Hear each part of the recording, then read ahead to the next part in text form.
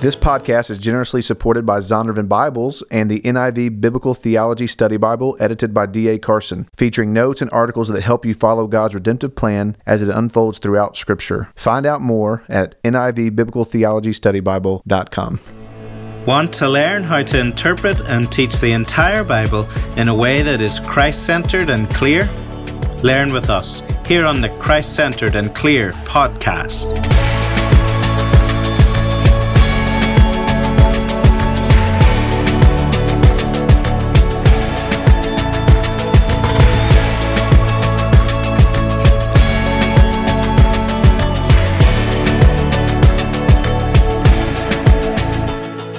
Nate Aiken here with my twin brother John, and welcome to the Christ-Centered and Clear podcast, where we want to continue to have conversations about seeing Christ in all the scriptures in a way that is both clear but also life-changing.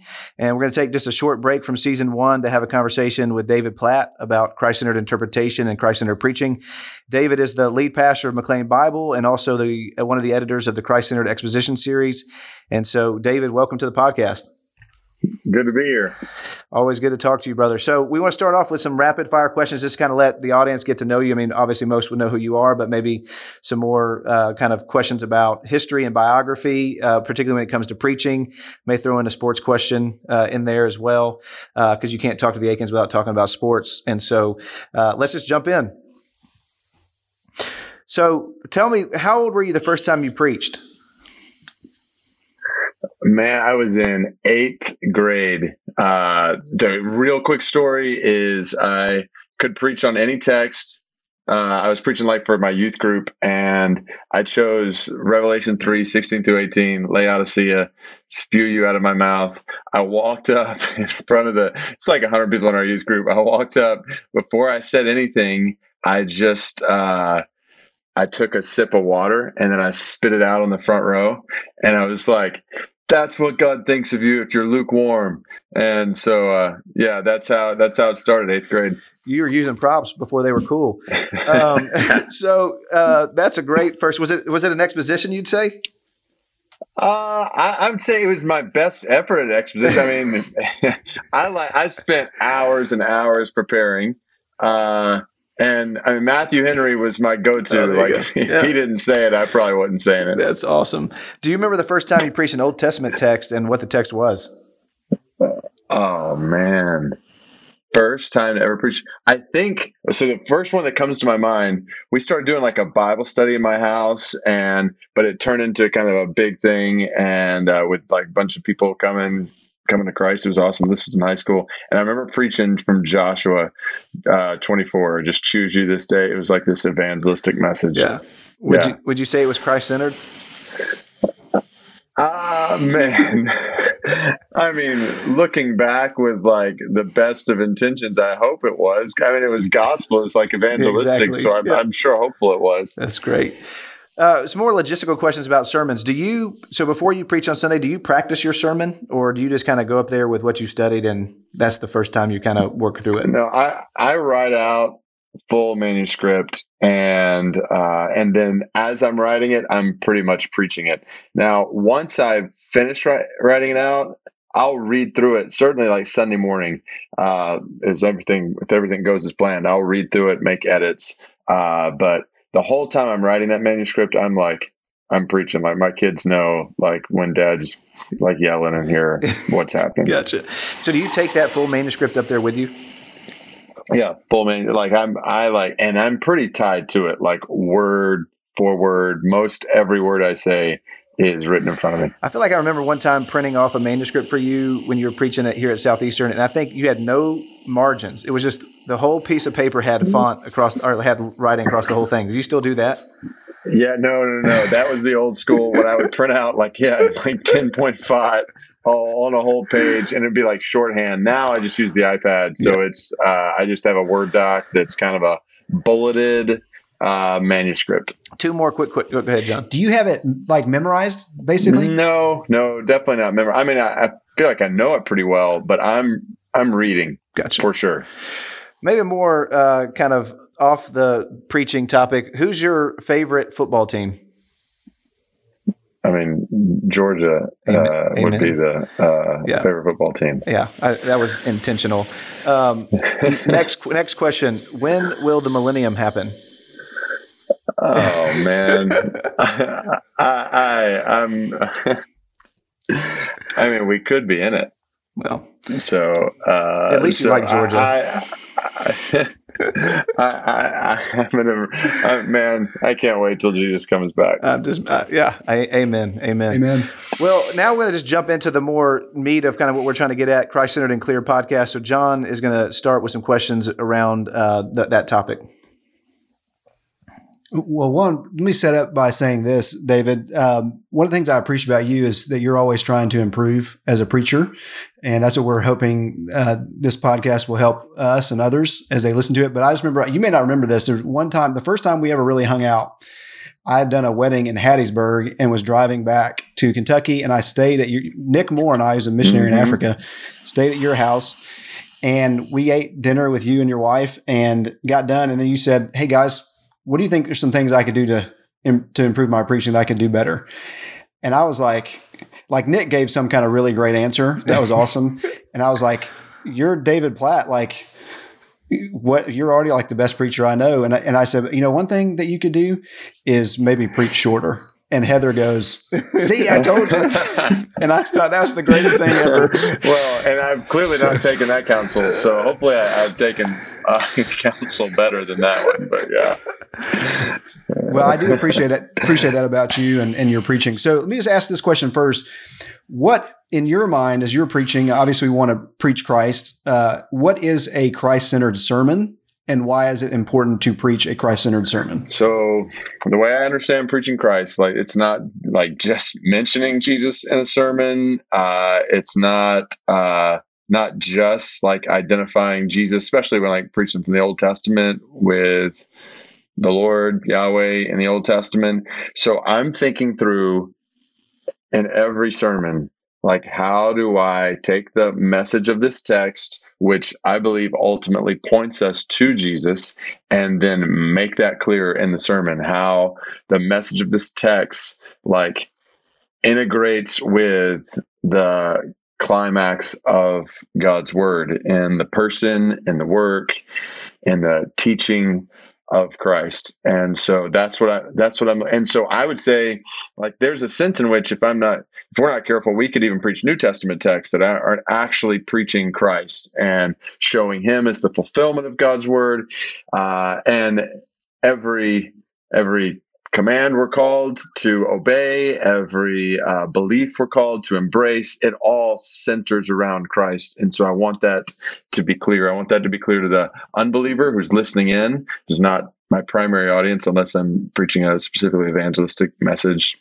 And I want that to be clear to the believer who's there. So that would get into this question of why is it important to preach that way? You're talking about even commands and these kinds of things. Why is it important to preach in that way? Well, so theologically, I think it's important. So just my theology of preaching is that the way I magnify the glory of God as a preacher is by magnifying the word of God and exposing his word, exposition, and his word is fully revealed in the person of Christ. So then the way I magnify the glory of God in preaching is by magnifying Jesus in preaching. Like this is what we've been commanded to do, to preach Christ among the nations. And then the reality is like, well, theologically, the purpose of preaching, like, I want to preach Galatians 4:19. I was looking at this yesterday, to see Christ formed in people individually and the church as a whole. And so how will I preach to see them formed in Christ if I don't hold Christ before them? I was in 2 Corinthians 3:18 yesterday, just like beholding the glory of God, being transformed into his image from one degree of glory to another. That's only going to happen when they behold Christ. And so if I want them to look like Christ, I need to see Christ. And the reality is I'm preaching. So when I'm preaching to the church, I'm preaching to people who are united with Christ, who are in Christ. Christ is in them. Christ is with them. They're with Christ. This doctrine of union with Christ. So I want to point them to the joy of Jesus living in them, the wisdom of Jesus living in them, the power of Jesus, strength of Jesus living in them, the love of Jesus living in them. Like, I want to drive them into deeper intimacy with Jesus through preaching His word. So, yeah. Now be a good time to hear from our sponsor. This podcast is generously supported by Zondervan Bibles and the NIV Biblical Theology Study Bible, edited by D.A. Carson. Biblical theology allows you to ponder the individual stories and themes of Scripture while observing how they all fit together in God's grand biblical narrative. That's why this unique study Bible features 3 articles introducing biblical theology and 25 articles unpacking key themes of Scripture. The NIV Biblical Theology Study Bible contains detailed book introductions, 20,000 verse-by-verse study notes, 28 theologically rich articles by authors such as Tim Keller and Kevin DeYoung, hundreds of full-color photos, more than 90 maps, and over 60 charts. All of this allows readers to marvel at the big story while savoring each detail. With a focus on biblical theology and the overarching story of Scripture, the NIV Biblical Theology Study Bible helps readers follow God's redemptive plan as it unfolds throughout the Scriptures. Find out more at nivbiblicaltheologystudybible.com. When and maybe how did you get introduced to this idea of Christ-centered preaching, Christ-centered interpretation? I know that's not always been kind of even just commonplace in Southern Baptist life, but even in evangelicalism. How did you get introduced to this topic? Yeah, I remember specifically in seminary, starting to read stuff from Graham Goldsworthy or Sidney Greidanus on preaching Christ in the Old Testament, and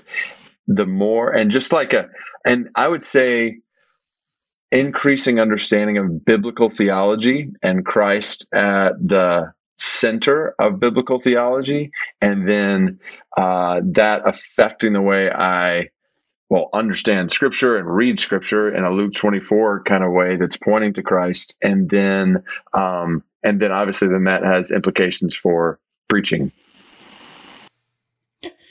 So you are an editor with my dad and Tony on the Christ-centered commentaries, and obviously there's a scale when we talk about Christ-centered preaching. Like, not every person even writing in that series preaches Christ the exact same way. So on that scale of kind of a maximalist to minimalist, where would you see yourself on that scale? And outside of Greidanus and those, who are some other folks that you've been influenced by?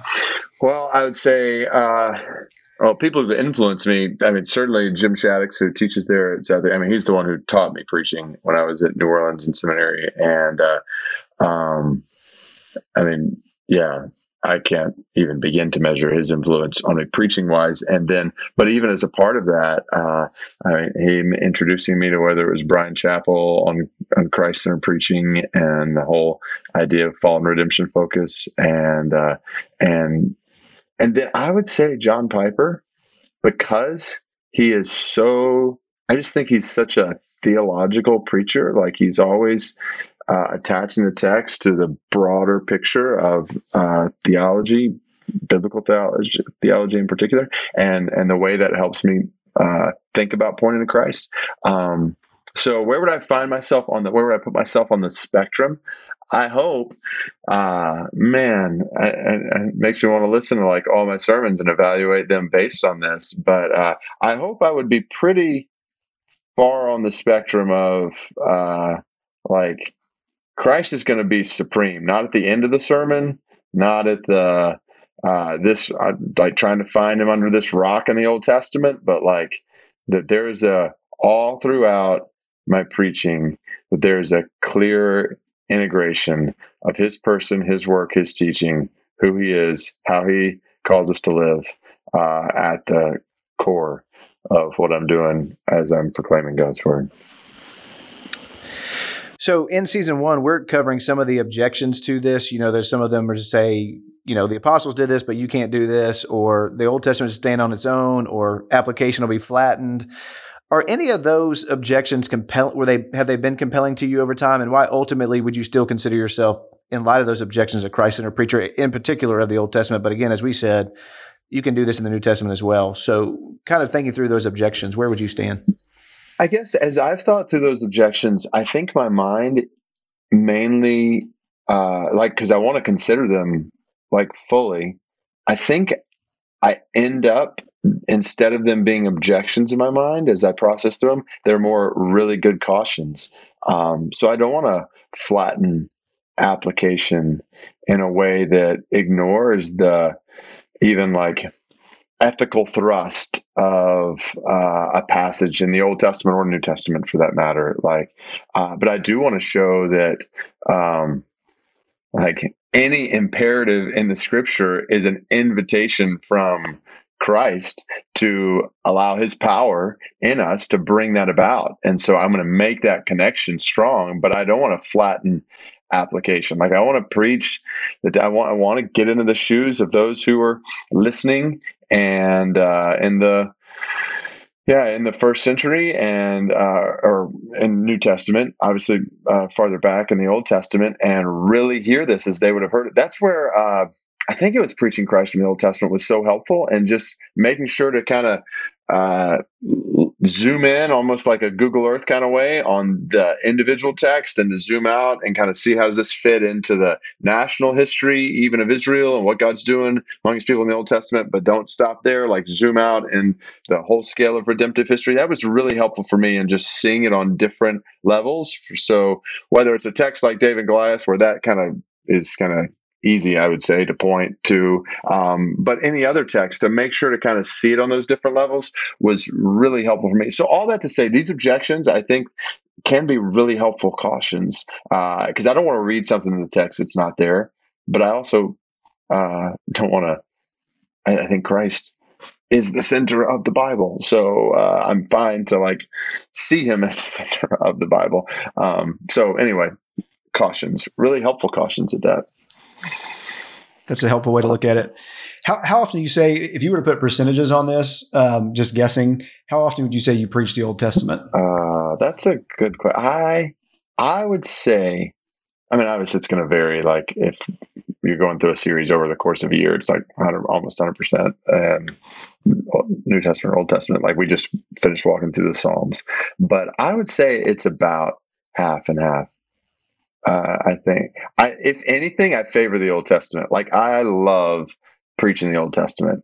Like I love it. But I love preaching the New Testament too. So, yeah. No, it's all good. When I left the church I pastored in Tennessee, and they were introducing the interim, they said he's going to introduce you to a part of the Bible you never heard of before. It's the New Testament. So thanks a lot. But it does feel like.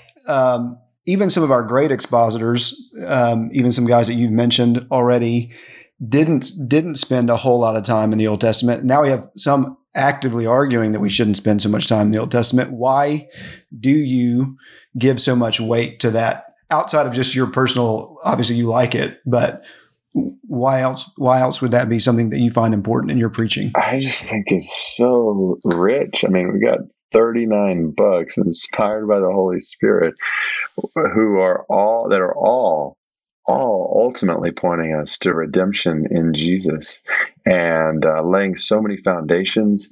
And even when I think about, so there's just a part of the conversation I don't think is always prevalent. Even when I think about what this command to make disciples among the nations, like when you're working among Muslim people, certainly Jewish people, but in just many different ways, in many different worldviews, like there's just Old Testament stories that are really helpful in identifying themes that are common to our hearts, that are put there by God, and then showing Christ as the fulfillment of God's promises. Christ is the one to whom all of these things that God has actually put in our hearts point.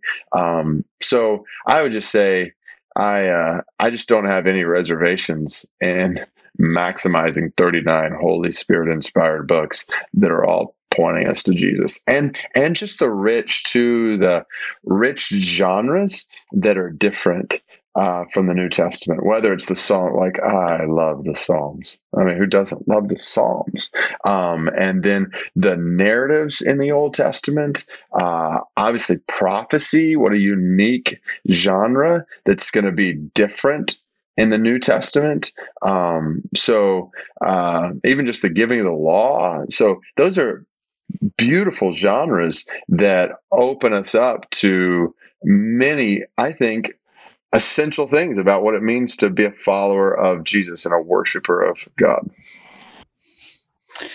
So let's talk just about what your study looks like. So let's think of, you said you just finished the Psalms. So if you can think of a passage that you did recently, maybe give us a summary of that passage if we're not familiar with it, if it's not one that's real familiar, so we kind of just know what that text is about. And then how did you find the Christ connection? How did you preach Christ? And then how did you apply? Yeah. All right. So, I'm pulling it up right now. So Psalm 133, it's a super simple Psalm about brothers dwelling together in unity. And like the precious oil on the head, running down on the beard of Aaron, running down the collar of his robes. Like, why? Why would, so this is, I'm actually now picking like an easier one, but I just preached it. So one, this picture, like authentic dwelling together in unity, the song of ascents, this picture of God's people coming together for worship, the festival, from amidst their diverse tribes, coming together, dwelling in unity. Why would it be like, there's so many things the psalmist could say, like what is unity like? It's like trees in a forest, or I don't know. There's like a million things. Why like oil on a head, running down on the beard of Aaron, running down on the collar of his robes? Like, what's that about?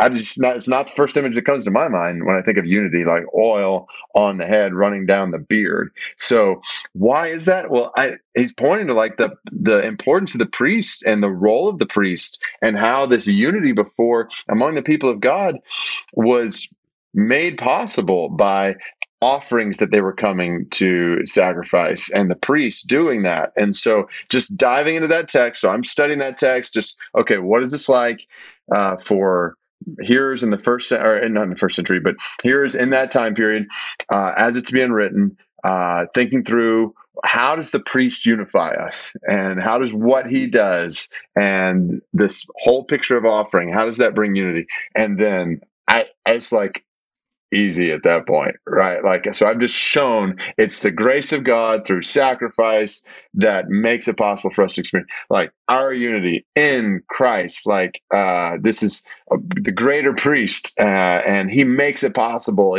He reconciles us to God, reconciles us to one another. And I would say we're not like flattening application at this point. There's like beautiful application flowing from that for the church, especially amidst diversity in the church. So anyway, that's an example from Psalm 133. I've preached Psalm 133 before, and I just love the picture. So, I mean, when Jesus walks out of the grave, he says to Mary, one of the first things he says, "Go get my brothers," the very brothers who have denied him, betrayed him, turned their back on him, and he's now reconciling them, making this new family. And it's one of the first things he says as he's raised from the dead.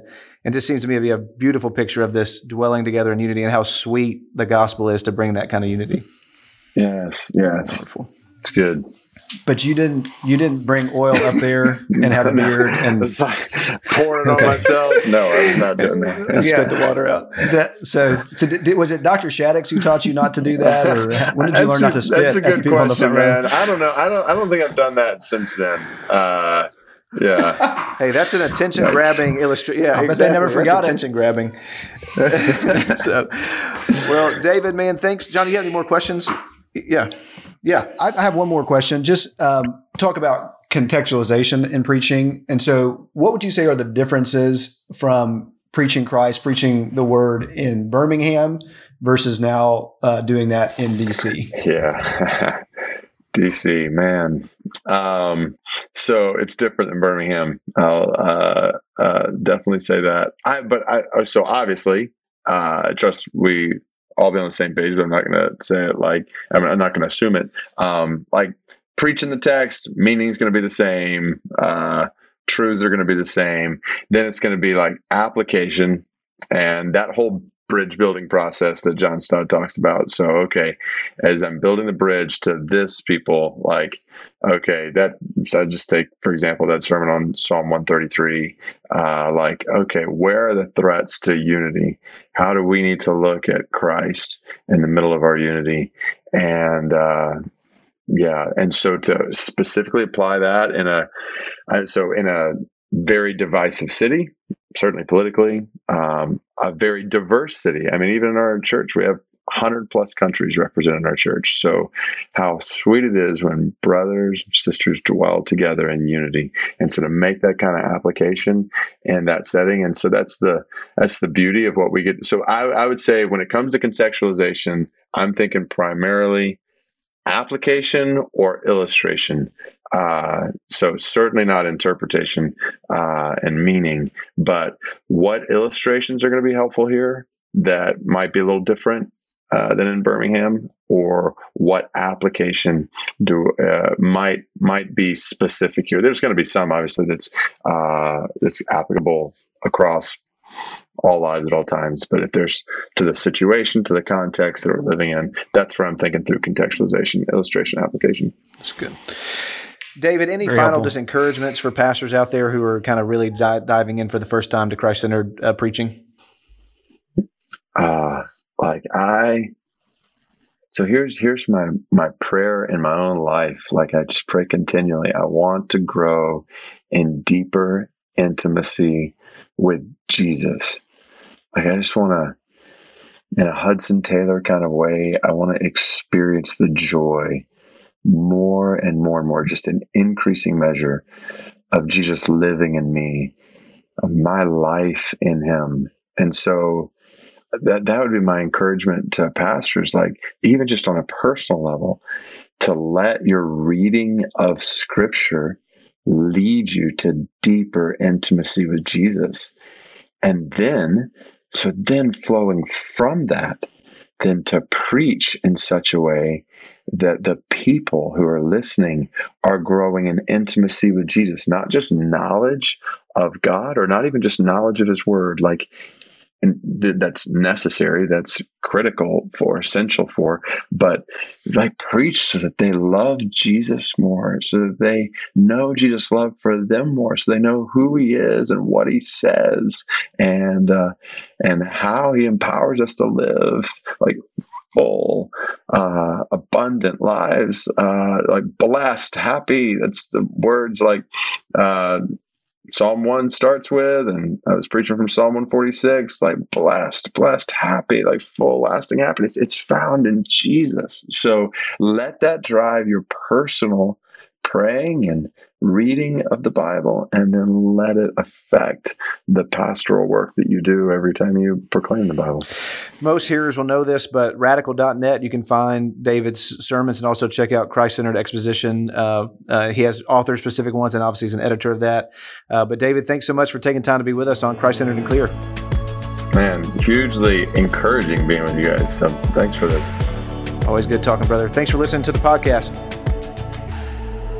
Thank you for listening to the Christ-Centered and Clear podcast. If you have questions or topics or texts you would like us to consider for future podcasts, please contact us at christcenteredandclear@gmail.com, and please visit us at christcenteredandclear.com for more resources.